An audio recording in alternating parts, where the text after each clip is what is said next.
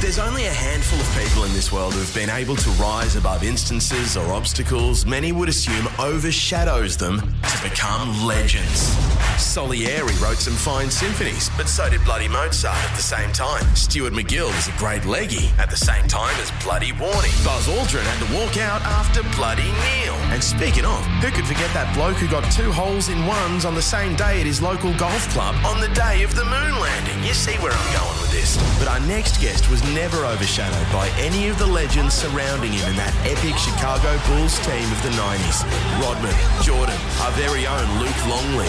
He stood right by him and matched him to become 7-time NBA All-Star. Multiple NBA championships with the Bulls. Named in the 75th anniversary NBA All-Stars team and easily finds his place in the official 50 greatest NBA players of all time.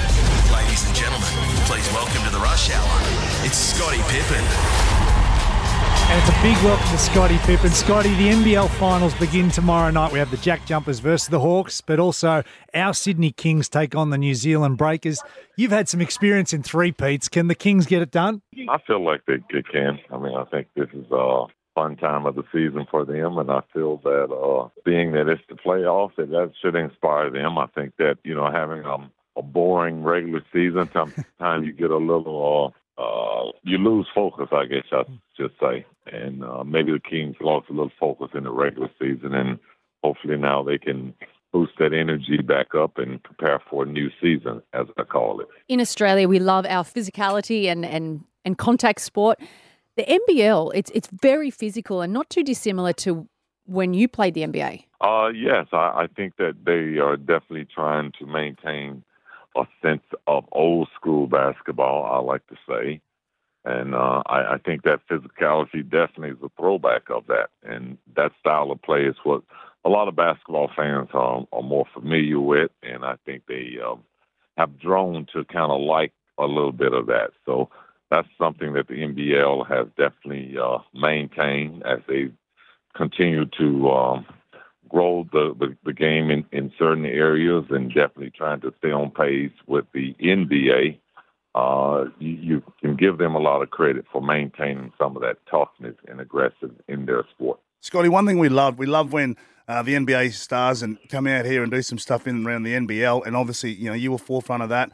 But, a guy like Luke Longley, he's one of our greats here. Mate, that era in the 90s, the Chicago Bulls, mate, how good was it to play with guys like Rodman and Luke Longley? Oh, well, it was great. I have some great memories with those guys, and that's part of the reason why I'm in Australia as well. I'm here promoting the NBL, but also I'm touring with Luke and Horace Grant, two of my great teammates, two guys that I had an opportunity to win 3 different championships with, and we're sitting here talking about how great the 90s were and how great that the Chicago Bulls were in terms of being able to help globalize the game, but also exhibiting team sports at a high level. A few years ago, it was reported that you were close to moving to Australia. Just how close were you?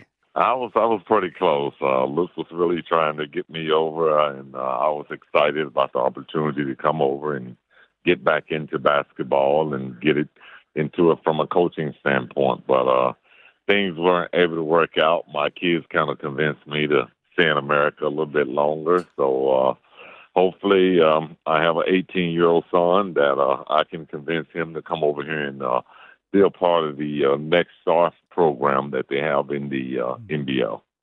And Scottie, when you look at the NBA game these days, I mean, Steph Curry, Dame Lillard, they've changed the game in terms of that sort of three-point specialist. Do you sort of lament, do you look at sort of the older style of basketball where mid-range jumpers and driving to the basket was I guess, so much more exciting, or how do you view the game these days? Well, I enjoyed the growth and the ability of these players really putting themselves in the position to be game changers.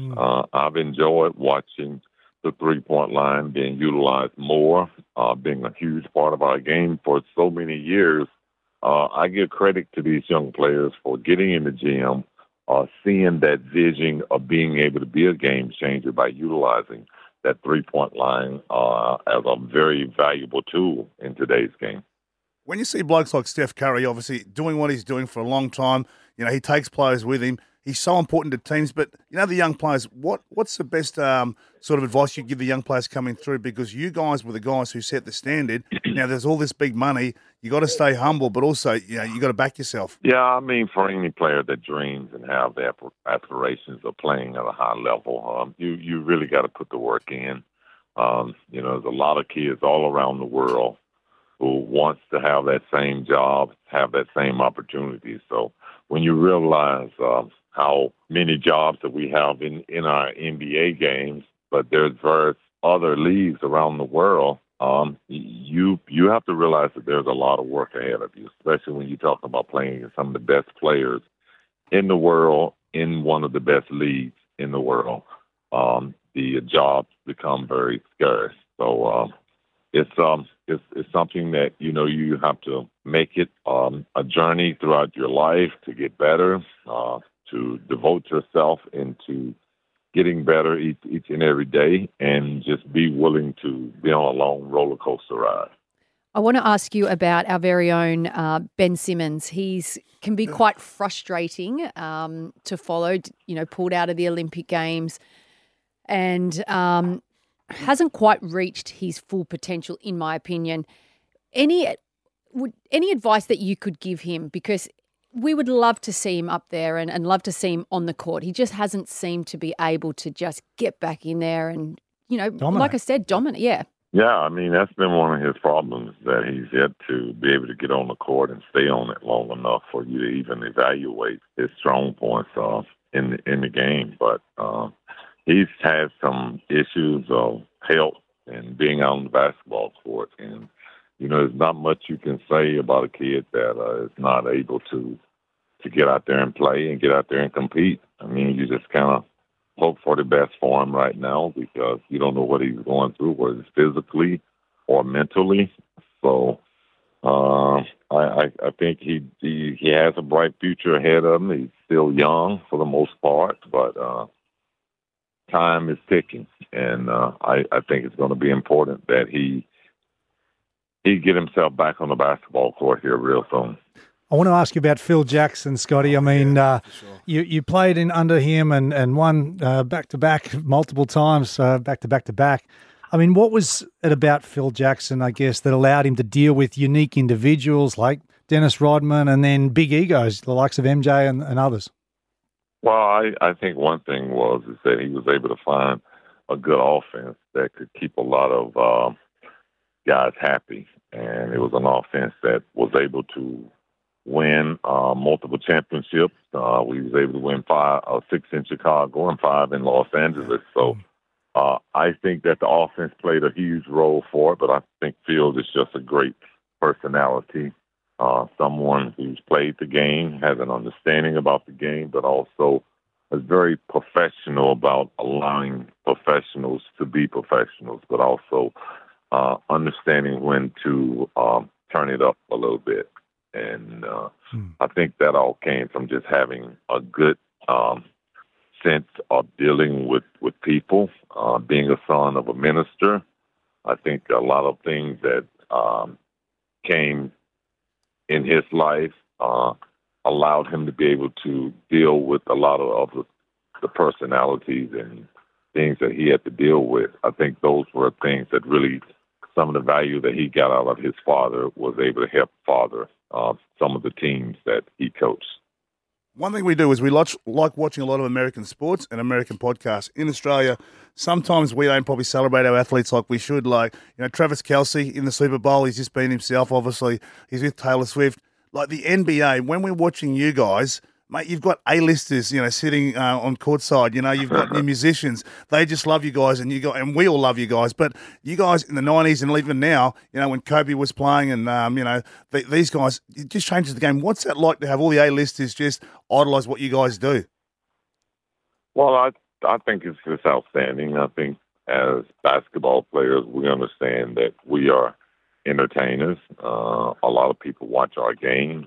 From ages anywhere from 2 to 100. So we understand our jobs, but we just have to try to make sure that, one, that we're able to perform, meaning be on the basketball court, but you want to have a good show, meaning not you as an individual, but you're a team. You want to play a good game. You want to win, and you want to display what it is about team basketball that's got you at the top of your pinnacle. So we don't too much worry about the entertainers. Great teams tend to just put on a great show, and at the end of the season, that's what they're really preparing themselves for, is to battle in the playoffs. Great teams assert their dominance and great players assert their dominance. I mean, your image of dunking over Patrick Ewing at Madison Square Garden, then telling Spike Lee to sit the hell down. I mean, take us back to that moment and I guess the ferocity that you approached that game. I mean, I was a player that I played with a lot of tenacity, and, I tried to keep it in between the lines. And, at that time, it was just a moment in time where I had a lot of adrenaline, a lot of momentum, and there's a lot of things happened on the court after that ball was dunked through. So just a lot of adrenaline flowing, and I think I was just in a mood where I felt unstoppable, dominant, and it wasn't a time for Spike Lee to be standing up on the court. So I felt like he kind of got in my lane by standing on the court. Yeah. Who had the biggest influence on your career? Was it your parents? Was it a particular coach or a player that you idolized? Yeah, I think it was my high school coach, Coach Donald Wayne. I think he saw the potential in me and really did all he could to make sure that I got a second opportunity in terms of being able to go to college. And he just kind of helped me feel a vision that I felt like that I was going to achieve. Mate, one thing I did love too is like in that Chicago Bulls setup, off the court, we watched The Last Dance. You guys all got along, and sometimes, you all didn't see, you weren't on the same page. But I love number 33. I bought a Scottie Pippen hat because, the way that you played and carried yourself. What does that mean to you? Like 33, it's an iconic number, and all those championships. Well, it means a lot to me, especially the fact that I was able to go to a team, Chicago Bulls, and kind of establish 33 as my number. But it was a number that I looked up to from other guys that played the game, Larry Bird, Kareem Abdul-Jabbar, Patrick Ewing. But for me to go and establish the number 33 as a Bull player, as a winner, someone that, competed and felt like I competed the right way where it was enjoyable, it means a lot to me to see fans that support me, support the team that I played for. I think that's what I kind of set out to do as a player, is to draw people to the game and to draw them to my style of play as well. Scottie, in your eyes, what separates a team that's capable of winning an NBA championship versus like creating a dynasty like you did at Chicago? I think it takes good leadership. I think it takes some great years of good luck, meaning being healthy, because you want to be able to try to defend those titles year in and year out, but also a lot of dedication, not just from any individuals, but it takes a group, a team, an organization to be dedicated to what it takes to putting together a championship team and doing it consistently year in and year out. Do you think your team from the 90s, the Chicago Bulls team from the 90s, how do you think that would match up with the current team, say, the Warriors? I mean, I think it will match up well, but you're talking about two different eras of basketball. You're talking about a more physicality basketball in the 90s and even to the late 80s where we really started, and whereas today's game, there's a lot less inside play. Is more of an outside game, a lot more three-point shooting. So both teams will have to make an adjustment. Mate, Scottie, what about when you played for USA? We talk about it now. We're thinking no one's going to beat the USA, but you've got to bring all these individuals together. Not so much individuals, you got MJ, you got yourself, there's some players that were left out of it that are still whinging about being left out of the dream team. How do you bring that all together and make sure that you crush teams? Because, at your best, no one's going to match you guys. Well, I think it's very difficult for us to always send over our best players because they do want to take a break from the game at times. But I mean, we feel that any time that we're playing for the goal, that we're going to send out our best talent. Maybe for some of the tryouts, then we utilize some of our younger players who are going to be our future players that will be playing for the gold medal. But it's a bit of a process, and I think USA Basketball has done a great job of really developing our teams, developing players, but also picking the right players when it comes time to playing for the gold. You've been mobbed all around the globe. I mean, the players used to have aliases, booking into hotels and the like. I mean, do you ever get sick of fans coming up for photos or autographs across the globe? No, I don't want to use the word sick of it. I mean, I think it's something that you feel like you earn, you deserve it, and, you know, you're going to have fans around the world. But they're like anything that people are not going to pick when they're going to walk up to you. But so you have to be sort of patient and be a good sport and understand what you've created and the acceptance of it. And if you're not acceptance of it, then there comes a time when you have to be professional and utilize the right words to kind of make things best and let them know that it's probably not the right proper time or place.